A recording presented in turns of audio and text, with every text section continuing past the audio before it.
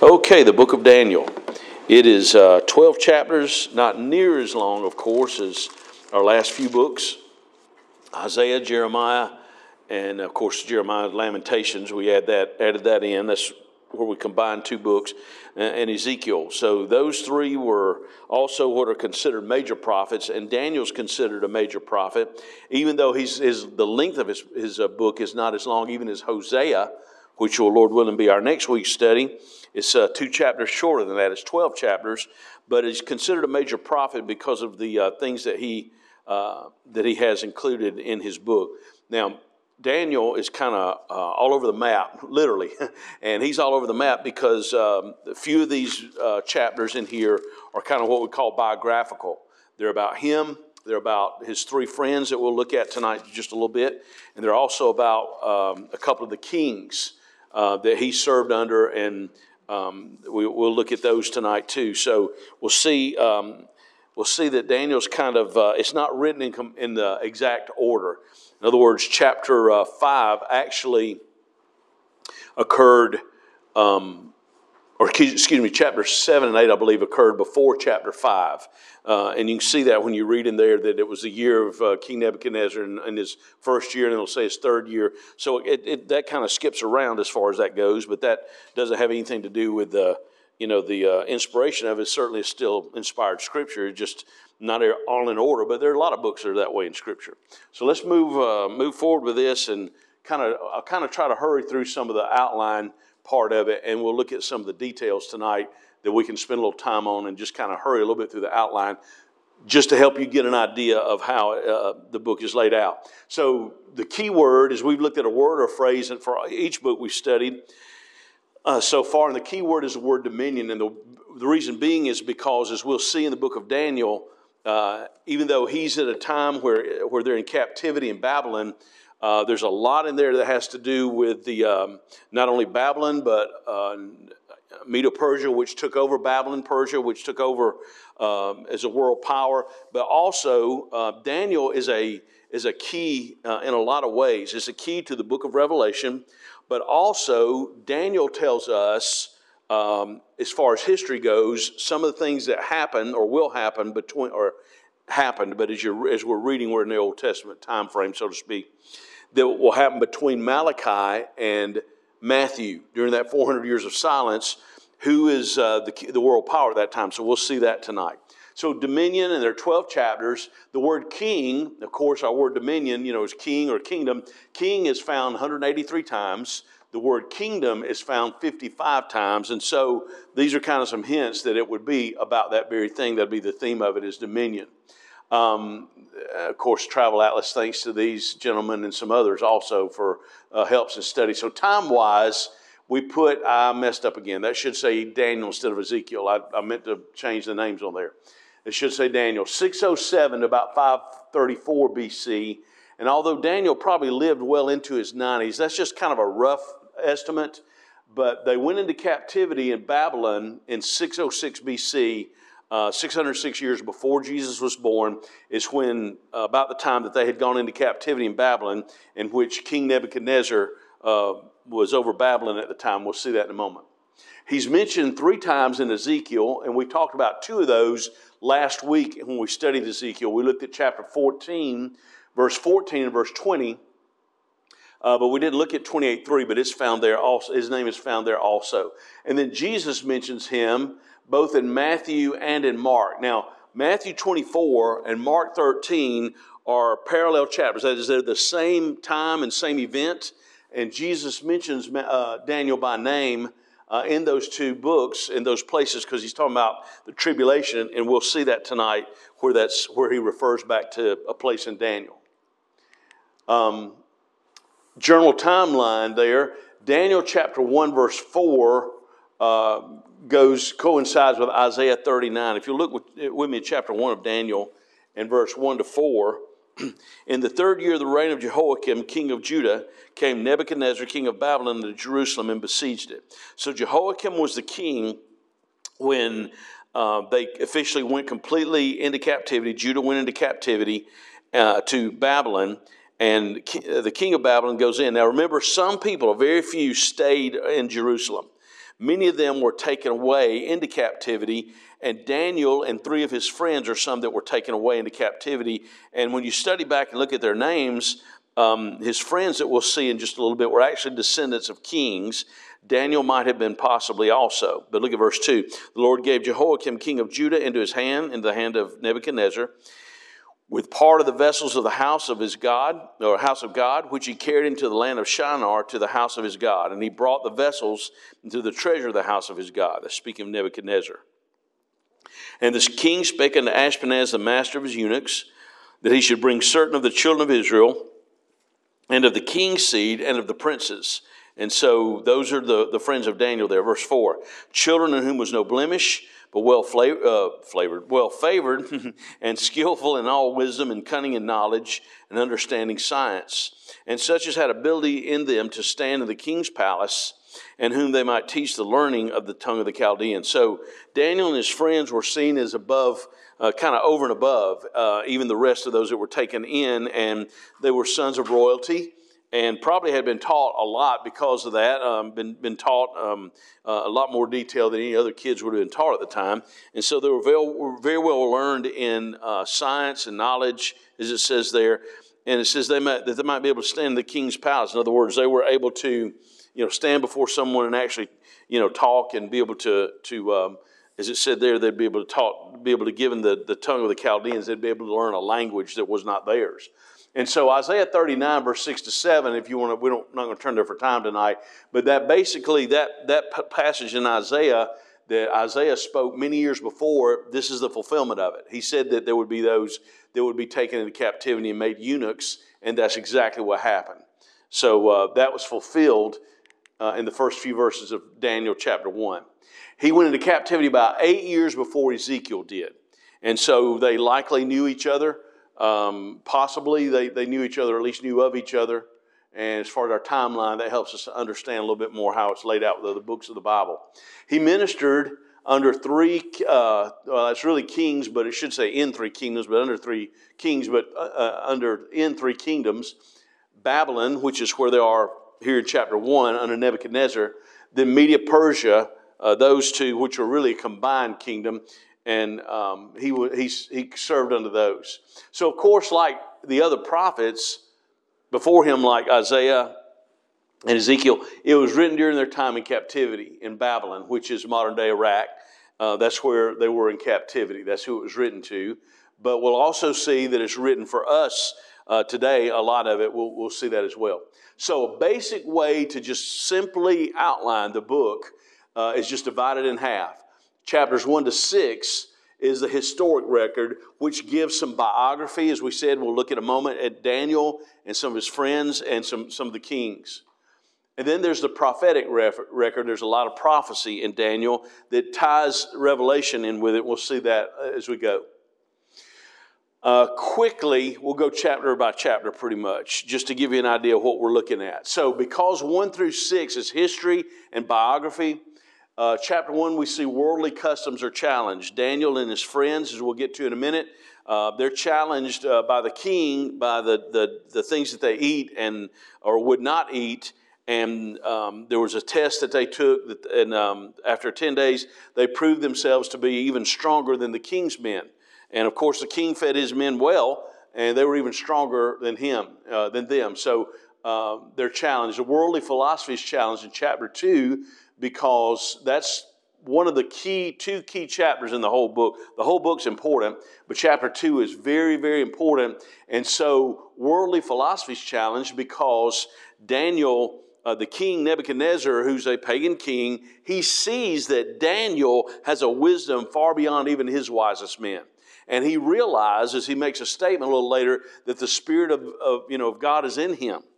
Chapters 3 and 4, King Nebuchadnezzar's pride is challenged. We'll get to that, but chapter 3 is the famous story you hear from Sunday school all the way through of Daniel's 3 friends, the 3 Hebrew children that are thrown in the fiery furnace because they wouldn't bow to the idol. Then we get to chapter 4, the king's pride is challenged because he has this dream about a tree, and the tree represents him, and God humbles this king in a very unique way. We'll get to that. Blasphemy is judged in chapter 5 because a kingdom comes to an end and another kingdom takes over. We'll get to that. And then in chapter 6 is the another famous story you hear from the time you're in Sunday school and Bible school, and that is the chapter of Daniel in the lion's den, where he goes in, where he prays, and he's accused by some of the king's main men, and the king signed an agreement or signed something that no God you could pray to no God except for their pagan gods. And Daniel continued to pray the true and living God, and he was placed in the lion's den because of it. And then those who persecuted him are actually judged there. So then you get to chapter 7 through 12, and this is the prophecy, all these in Daniel. Now chapter 2 has some, but chapter 7 talks about some future Gentile empires. We'll look at those briefly tonight.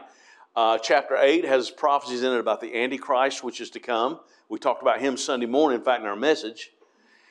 And then chapter 9, Daniel's 70 weeks are mentioned, and Israel's restored. We're going to go through that as quick as we can, but yet try to make some progress on that tonight. Then in chapter 10, some visions are interpreted by an angel. And chapter 11, there is about political conflicts of the end time, about some of the, and the Antichrist, in fact, is included in chapter 11 also. And then we get to chapter 12, details of the length of the time at the end. It talks about what it will be like as you get to the end. All right, so chapter 1, Daniel and his friends stand by their convictions, and as you read through there, we won't have time to read all of it tonight, but as you read through there, how they're taken into captivity, they're brought before the king. The king knew that they were different from any of the others, and he knew that they were descended from royalty, at least Daniel's friends were. And so because of that, look at, verse 10, the king wants them to eat and drink the food and the drink that he has. The food, the meat that they're drinking, probably that which was offered to idols, which, Jews would not partake of that. And it probably, even more than that, was something that was considered unclean. Could have been pork or something like that they did not eat. And so Daniel had a solution for that, had a challenge for the king. He speaks to one of the king's right-hand men named Melzar in verse 11. Then he says in verse 12, "Prove thy servants, I beseech thee, 10 days, and let them give us pulse to eat and water to drink." That would be some type of vegetables, because apparently they didn't eat any of the meat that the Jews were able to eat, like beef or something like that. They probably ate something that was probably like pork or something, as I said. Verse 13, "Let our countenances be looked upon before thee, and the countenance of the children that eat of the portion of the king's meat, and as thou seest, deal well with thy servants." Once you read through there, you'll see how the king is impressed with them, impressed with their knowledge, impressed with their physical stamina, impressed with them very much. And so they rise to a place of leadership because of that. Skip chapter 2, as we said, that's got some prophecy, and we'll get to that in just a moment. But in chapter 3 is one of my very favorite places in all of the book of Daniel, and probably one of my very favorite places in the Old Testament. This is where Nebuchadnezzar had made an image of gold, and it stood 90 feet high and 9 feet wide. And he had it set up in the plains, that is in the open area. And when music started, everyone was to fall down into worship. It's an interesting thing. Daniel is not mentioned here. We don't see his name found in chapter 3 at all. Where was Daniel? We don't know. Maybe he was sent on some type of errand for the king. Maybe he went to another place to bring a message for the king to someone else. The scripture doesn't say. He's not mentioned in here either way. But his three friends are, and his three friends that stood together, they learned how to stand alone. Even though they were together, they stood alone. They stood against the king's commandment. They said, "King," and they were very kind towards him. They weren't brash about it. They said, "King, we are not able to bow before this idol. We're not going to disobey our God." And he said, "Well, if you don't, then into the fiery furnace you go." And they said, we're not going to do it. We believe our God will deliver us. But if not, we're still going to worship him, and we're not going to worship your idol king. So they stood strong, and as you know, the fire did not even burn them whatsoever. There was a fourth man in the fire. That was Jesus. I believe the scripture makes that clear. And so they were spared from the fire. They were kept. They were preserved. They never burned. Nothing burned. Not even the things they were wearing. And then the ones who had placed them in the fire, the king had them. They actually burned up, and then he brought these young men to a higher position because of their ability to stand alone. So that's just a picture there. That's an artist rendering, not an actual picture. That's a picture on the left of the statue and people bowing as you see before it. But those three men would not bow. And so you see them in the fiery furnace there. And then there's someone with them. And the Bible says, likened to the Son of God. And that's Nebuchadnezzar looking into the furnace and realizing that they were spared. They honored their God, and their God honored them. Chapter 4. Nebuchadnezzar is humbled in chapter 4. And this happens after that event. And the thing about chapter 4 is by the time you get to the end of it, he realizes that God is the true and living God. And he's humbled. He has a dream of a tree, it says there in chapter 4, and the tree basically falls down, and it's broken and falls down. And so the scripture says that 7 times would pass over him, and he would basically act like an animal and eat grass like an ox. And that's what happened to him, and he was humbled. And the scripture says what happened, it sums it up, and what King Nebuchadnezzar learned about that. Chapter 4, look with me at verse... let's see. Look with me at verse number 4. Nebuchadnezzar would rest in my house and flourishing in my palace. I saw a dream which made me afraid, and the thoughts upon my bed and the visions in my head troubled me. Therefore made I a decree to bring all the wise men of Babylon before me, that they might make known the interpretation of the dream. Now he had done the same thing in chapter 2, which we'll get to in just a moment. He'd done the very same thing, brought all his wise men in to interpret the dream. Remember when Jesus was born, and the Bible says that there were those that come from the east, men that came from the east. It's very likely that they came from this very same place to find the star and find the king that was born, that the star brought them there. And so it's very likely that it was some of these same, not the same people, but that had descended from these probably, because they're called magicians, and they're called magi by some. You know, when Jesus was born, magi is a short word for magician. Astrologers and Chaldeans and the soothsayers. So these who came to later on that would come to worship Jesus as king, they knew the stars. They knew and they knew that one star standing over where Jesus was, that wasn't an ordinary star, and it wasn't in their charts. And so likely they were the descendants of these very same ones, or learned the very same things they did, maybe from Babylon also. So it goes on that he has that dream, and Daniel interprets that dream for him as he did a dream in chapter 2.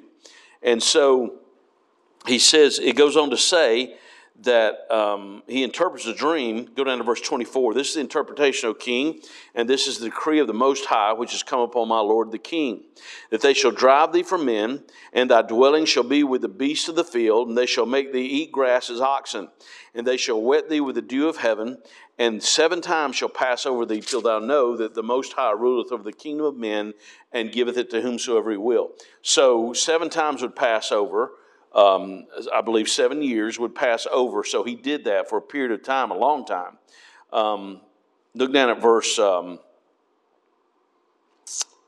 33, because 32 repeats what Daniel had already said. Verse 33, the same hour was the thing fulfilled upon Nebuchadnezzar, and he was driven from men, and did eat grass as oxen. His body was wet with the dew of heaven, just like Daniel said it would be, like God told him it would be, till his hairs were grown like eagle's feathers, and his nails like bird's claws. And at the end of the days, I, Nebuchadnezzar, lifted up my eyes unto heaven, my understanding returned unto me, and I blessed the Most High.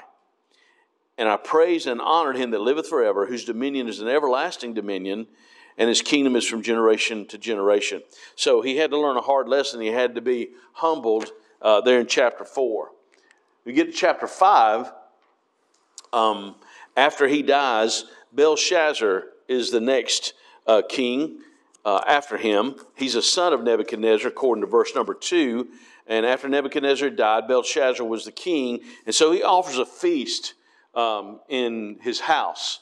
He offers a feast to brings in people from everywhere, princes, wives, concubines, and comes in. And he took the golden vessels. Look at verse 3 of chapter 5.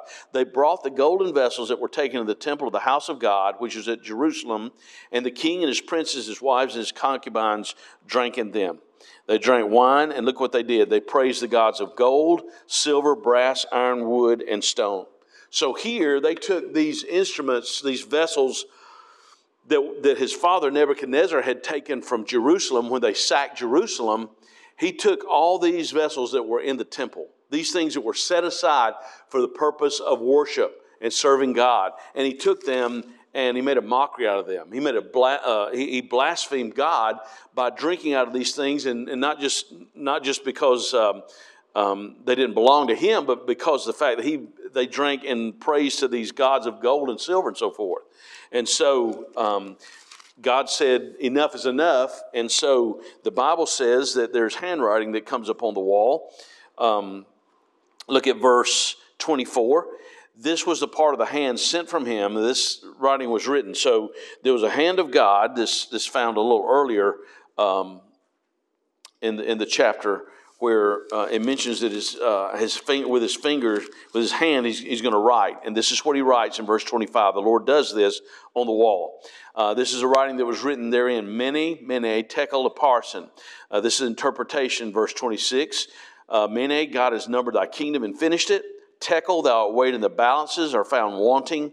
Perez, the kingdom is divided and given to the Medes and the Persians. So the finger wrote those things on the wall, and it was a judgment on him as king, but also it was a judgment that his kingdom was ending, and that the Medes and the Persians were about to take over and be the next world power. Put a pin in that. We'll come back to that in just a moment.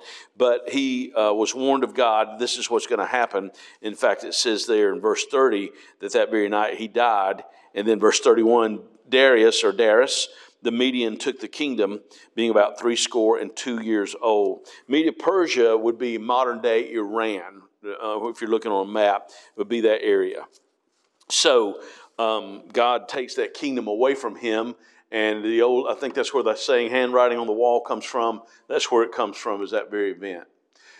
In chapters 44 and 45 of Isaiah, they were fulfilled there in verse 31, if you're still at chapter 5. And Darius the Mede took the kingdom, being about 62 years old. It said that the kingdom would be removed. And that was what Isaiah said many years before.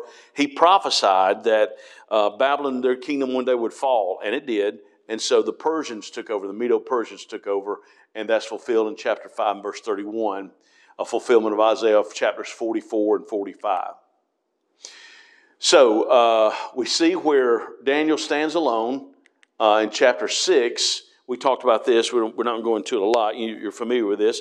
This is where some of the kings, the men that were serving under the king, some of the Persians that served under him that had probably known him a long time, they thought, we're going to get this Daniel. We're going to do something about him, and we're going to get the king to sign a decree that that you can't pray to any god but their false gods, and you couldn't pray to the God of the Israelites. And so the king signed it, and then he realized it was too late. He already signed it, and he couldn't go back on it. So because of that, and they basically framed him in that. When they did that, he was to be taken and put in the den of lions. That was to be the punishment for it.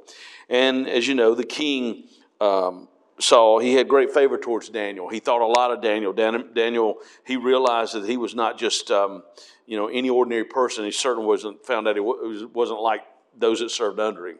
That Daniel could be trusted. But here Daniel prays to his true and living God. And because of that, he's thrown into the lion's den. The king spends a whole night, cannot sleep. And then the next morning he comes out and just hoping maybe Daniel's God spared him. Maybe he helped him. Maybe he delivered him. And sure enough, he did. The Bible says that he told him, he said, "O king, that my God has shut the lions' mouths, and there's no manner of hurt." And so those that were to destroy Daniel, they were destroyed. They were thrown in, and they became lunch. So anyway, those are the biographical chapters and the history chapters. Chapter 2 give us the 4 world kingdoms before, during, and after Jesus' life and ministry. It begins with Babylon. Chapter 2 is the first kingdom, which is where Daniel finds himself serving after they've been taken there.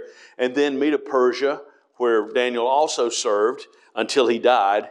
And then later on, Greece becomes the world power. And then Rome becomes a world power right before the birth of Jesus, a number of years before Jesus is born. So when we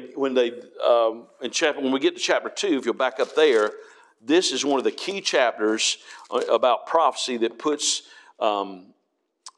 past history, present, and future in perspective, because it mentions the kingdoms that would be kingdoms until after the time of Jesus. So he sees the king has a dream, and he has Daniel come and interpret the dream, and he's looking for someone to interpret his dream, even among his own men. And he couldn't find anyone. So go with me to verse, Daniel chapter 2. Go with me to verse number 24. We're going to skip around a little bit here. Daniel went into Arioch, unto whom the king ordained to destroy the wise men of Babylon. Now remember, we're back in Babylon now. We left off whenever he was in Medo-Persia, but we're back in chapter 2 to Babylon. He went and said unto him, destroy not the wise men of Babylon. Bring me in before the king. I will show the king the interpretation. And then the next verse or two says that Arioch, one of the king's men, took Daniel into him and says to the king, Daniel's going to tell you. And then look at verse number 28. There's a God in heaven that revealeth secrets and maketh known to King Nebuchadnezzar what shall be in the latter days. Thy dream and the visions of thy head upon thy bed are these. And then he begins to talk about the king, that God was going to make these secrets come to be known. Look down at verse 31. This starts it. Thou, O king, sawest, and behold, a great image. This great image, whose brightness was excellent, stood before thee, and the form thereof was terrible. Now, in the Old Testament, the word terrible, that word has changed in the English language over the years. We use it now as something that's horrible, that stinks, or is terrible, or something like that, in that sense of terrible. Terror in that day, or in the day Old English, was basically terror that struck someone. They were awestruck by it. They were in awe of it. It was something that got their attention. And so terrible meant something a little bit different than it's become today. And so he says the form thereof was terrible, and here he describes it. This image's head was of fine gold, breast and his arms of silver. You can see if you look at the chart there. His belly and thighs of brass, his legs of iron, his feet part of iron, part of clay. Thou sawest till there was a stone cut without hands, which smote the image upon his feet that were iron and clay, and brake them to pieces. Verse 35, then was the iron, the clay, the brass, and the silver, the gold, broken in pieces together, and become like the chaff of the summer threshing floors. The wind carried them away, that no place was found for them, and the stone that smote the image became a great mountain, and filled the whole earth. So as you read through here, you see where Daniel interprets this dream for him and tells him what's going to happen with each of these kingdoms. Verse 37, he says, verse 36, this is the interpretation. Verse 37, thou, O king, art a king of kings. Notice it's a and not the, king of kings. For the God of heaven hath given thee a kingdom, power, and strength, and glory. And whatsoever the children of men dwell, and the beasts of the field, and the fowls of heaven, hath he given to thine hand, and made thee ruler over them all. Thou art this head of gold. So Babylon is the head of gold. That's modern day Iraq. But Babylon in that day, under Nebuchadnezzar, was the head of gold. And that's about 606 BC. And then he tells him that that eventually another kingdom will take over. As you read on through here, for time's sake, we won't. But that's Medo-Persia, and that's what we saw at the end of chapter 5 going into chapter 6 there, where that kingdom falls under Nebuchadnezzar's son. And then Medo-Persia takes over, and they're the next kingdom. They're silver. Notice as you look down through there, you see something significant as you see each of those go from top to bottom. They all become a little cheaper, don't they? You go from gold to silver to bronze to iron. And not only that, it's top heavy at the top. And then it's lighter by the others, the metals down below it. And so gold is Babylon, that's Nebuchadnezzar. Medo-Persia, 536. Somewhere around 330 BC roughly, during what we call the silent time between Malachi and Matthew, Greece was in power. The Grecian government, Greeks were in power all over the known world at the time. They took over after Medo-Persia. They were horrible. Their ways of capital punishment was just terrible. War, they were merciless. And so the Greeks were in power until about 100 BC. Roughly about 100 years before Jesus was born, Rome was in power until about 346 AD. 346 years, about 310 years or so, 12 years after Jesus had rose from the dead and ascended to heaven. And so Rome was the world power, and that world power finally ended. But the stone that it mentions there that we saw, it said it would break them in two, or break all of those kingdoms. And then there are 10 toes at the bottom. That after that statue is demolished. Look with me at verse. Let's see.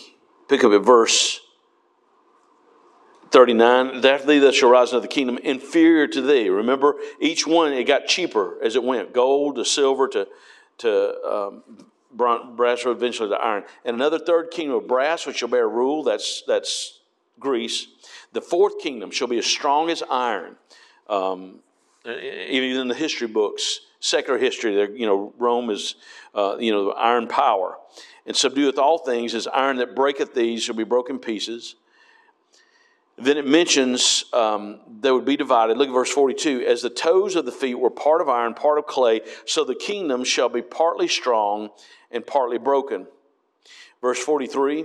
And whereas thou sawest iron mixed with miry clay, they shall mingle themselves with the seed of men, but they shall not cleave one to another, even as iron is not mixed with clay. And in the days of these kings shall the God of heaven set up a kingdom which shall never be destroyed, and a kingdom shall not be left to other people, but it shall break in pieces and consume all these kingdoms. It shall stand forever. And so those 10 toes, actually we'll see in just a moment, they come into play during the time of the Antichrist. Those 10 toes, they're not mentioned anymore after this, but we'll find out that those are 10 kingdoms under the Antichrist. So those are the 4 world powers. So this ties world history from the time of Daniel on into the New Testament, and even because of Rome, even after Paul and John finished their letters. Chapter 7 gives 4 future Gentile empires. It mentions a lion with eagle's wings, and how its wings are plucked. We won't read these verses, chapter 7, we're running out of time. Then it mentions another beast that's like a bear. He's raised up on his side. He has 3 ribs in his mouth. He was told to arise and devour much flesh. And then there's a leopard that has fowl's wings, has 4 heads, and he's given dominion. So he's a leopard with chicken wings. And so he's given the wings of a fowl, and he has 4 heads on him. He's a power.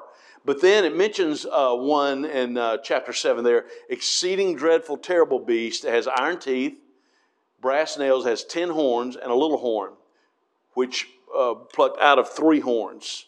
Horrible sounding monstrosity, isn't it? But that is a description of the Antichrist, and it ties Revelation back in with Daniel. We do not have any kind of time to go into that right now by any means, but that's just to give you a little taste of something maybe to go into study on your own.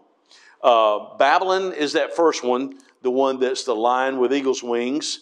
The bear is typical of Medo-Persia, and then Greece is the one that says it's a leopard with 4 heads. And Greece, when they were in power, their 4 main countries under them were Macedonia, Thrace, Syria, and Egypt. And so that fits together. But the interesting thing is, it skips Rome and goes straight to the kingdom of the Antichrist. That's a strange thing, because when the Antichrist comes into power, the old Roman Empire will be revived. And that's why it goes straight to the kingdom of the Antichrist. So we don't have time. I'll tell you what, I'll turn to these. But if you look in chapter 7, as it's describing these in verse, for those that are listening on the podcast, chapter 7, verse 7, verse 20, and verse 24, they match perfectly that last beast described matches perfectly with Revelation 12:3, Revelation 13:1, and Revelation 17. And I'll turn over, we're running out of time, but I'll read these and we'll match them real quick with that place in Daniel.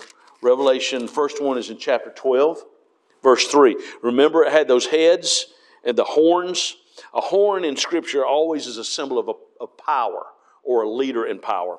12:3 of Revelation.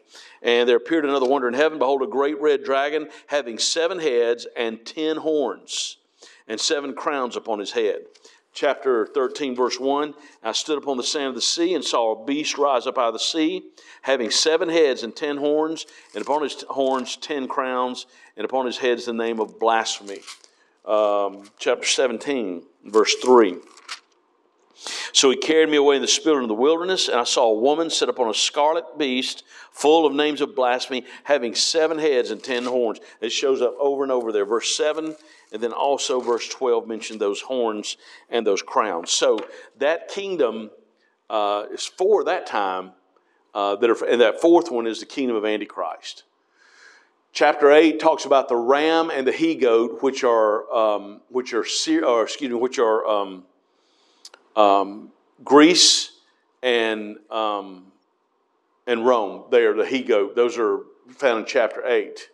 So you go from chapter 2, from those kingdoms with the 10 toes, and then 3 kingdoms and the Antichrist, and then the ram, and then the he-goat with the horns, which also is a symbol of Antichrist. So in all 3 of those, even though there are less each time, the last kingdom always is the Antichrist. Chapter 8, the ram is, I'm sorry, I told you the wrong thing. The ram is Media-Persia. The he-goat's Greece. I got them turned around. I said Greece and Rome. Media-Persia and Greece. Then the 4 horns, as we said, are Thrace, Macedonia, Syria, and Egypt. And the little horn is Antichrist. Now, we'll get into this chapter. This is one I want to try to squeeze some time in. This is the key chapter in the book of Daniel. Chapter 2 just right behind it. The key chapter, one of the most important chapters in Scripture, especially when it comes to prophecy and tying in the book of Revelation. It mentions 70 weeks of years, which is 490 years. And we won't go into those 69. We're going to go into that 70th one and talk about it tonight. But 1 week represents a year, and it talks about the 70 weeks and the 69th week going to the 70th week in Daniel chapter 9. Daniel chapter 9, verse 2 confirms what Jeremiah said and his ministry. If you're back at Daniel chapter 9, verse 2. The first year of his reign, I, Daniel, this is under King Darius, understood the books of the number of the years where the word of the Lord came to Jeremiah the prophet, that he would accomplish 70 years in the desolations of Jerusalem. So their captivity was going to be for 70 years, and he confirms Jeremiah as a person and the prophecy that he proclaims in his book. Chapter 29, verse 24, it gives us why these 70 weeks come to pass, and why that very last week, which we said a week is a year, just to shorten this a little bit for you, that 70th week of years is 7 years, which is the tribulation that is to come. Chapter 9, verse 24 begins to tell us why it's going to happen. So when we talked about the tribulation Sunday morning, wasn't any time to get to this verse, but this defines why that 70th week, why the tribulation will happen to Israel. Verse 24, 70 weeks are determined upon thy people and upon thy holy city. This is why. To finish the transgression. What was the transgression? They rejected their Messiah, right? To make an end of sins. Because they rejected their Messiah, then they were still in their sins. To make reconciliation for iniquity, to make their sins right. To bring in everlasting righteousness, and that's what Jesus will do. To seal up the vision and prophecy, and anoint the most holy. So these are the reasons, according to this verse, that 70th week, which we call the tribulation, will come to pass. Verse 25 to 27, it divides up that last week, those 7 years, into 3.5 and 3.5. And these are the key verses in chapter 9 that put together prophecy that's to come in Revelation. We're running out of time, but let's read these 3 verses. Know therefore and understand that from the going forth of the commandment to restore and build Jerusalem unto Messiah the Prince shall be 7 weeks and 62 weeks. Now, I hadn't fully studied this out. I don't know how he removes the 7 from the other 62, but they come up with 69. All right? The street shall be built again, and the wall, even in troublous times. Now, as we know, it will include the temple. Look at verse 26. After 62 weeks shall Messiah be cut off, but not for himself. So here is one of the few places in Scripture that use that title for Jesus, Messiah. It's found in verse 25, Messiah the Prince. It's found here, Messiah, and then it's not mentioned again until the New Testament twice. But anyway, I don't want to throw that into confusion. I just want you to see that it's not mentioned much, but this is what it's about. But not for himself. Why is that? Jesus come to die for the sins of all mankind, not for himself. And the people of the prince that shall come, that's the Antichrist, shall destroy the city and the sanctuary, and the end thereof shall be with a flood, and the end of the war, desolations are determined. Here we go. He shall confirm the covenant with many for 1 week. Remember, that's a week of year. That's 7 years, right? He'll confirm the covenant with who? With Israel for 1 week. Look at this. And in the midst of the week, he shall cause the sacrifice of the oblation to cease. And for the overspreading of abominations, he shall make it desolate, even unto the consummation, and that determined shall be poured upon the desolate. Man, there's so much prophecy wrapped up in those 3 verses. It's just very, very full of prophecy. And so here it tells us halfway through the tribulation, the Antichrist is going to go into the temple. He's going to declare himself to be God. We find that in the New Testament. He'll declare himself to be God. He'll declare that they should worship him and bring sacrifices to him. And from that point on, the tribulation will increase quickly. There will be great, they'll hunt down people that don't take the mark. There will be a lot of deaths. And then, of course, there'll be destruction going on the planet. It's going to be horrible. It's going to be terrible, to use it, and a double meaning terrible. It's going to be very terrible. So those verses put together the tribulation, which we talked about Sunday, puts together the events that are to come in Revelation.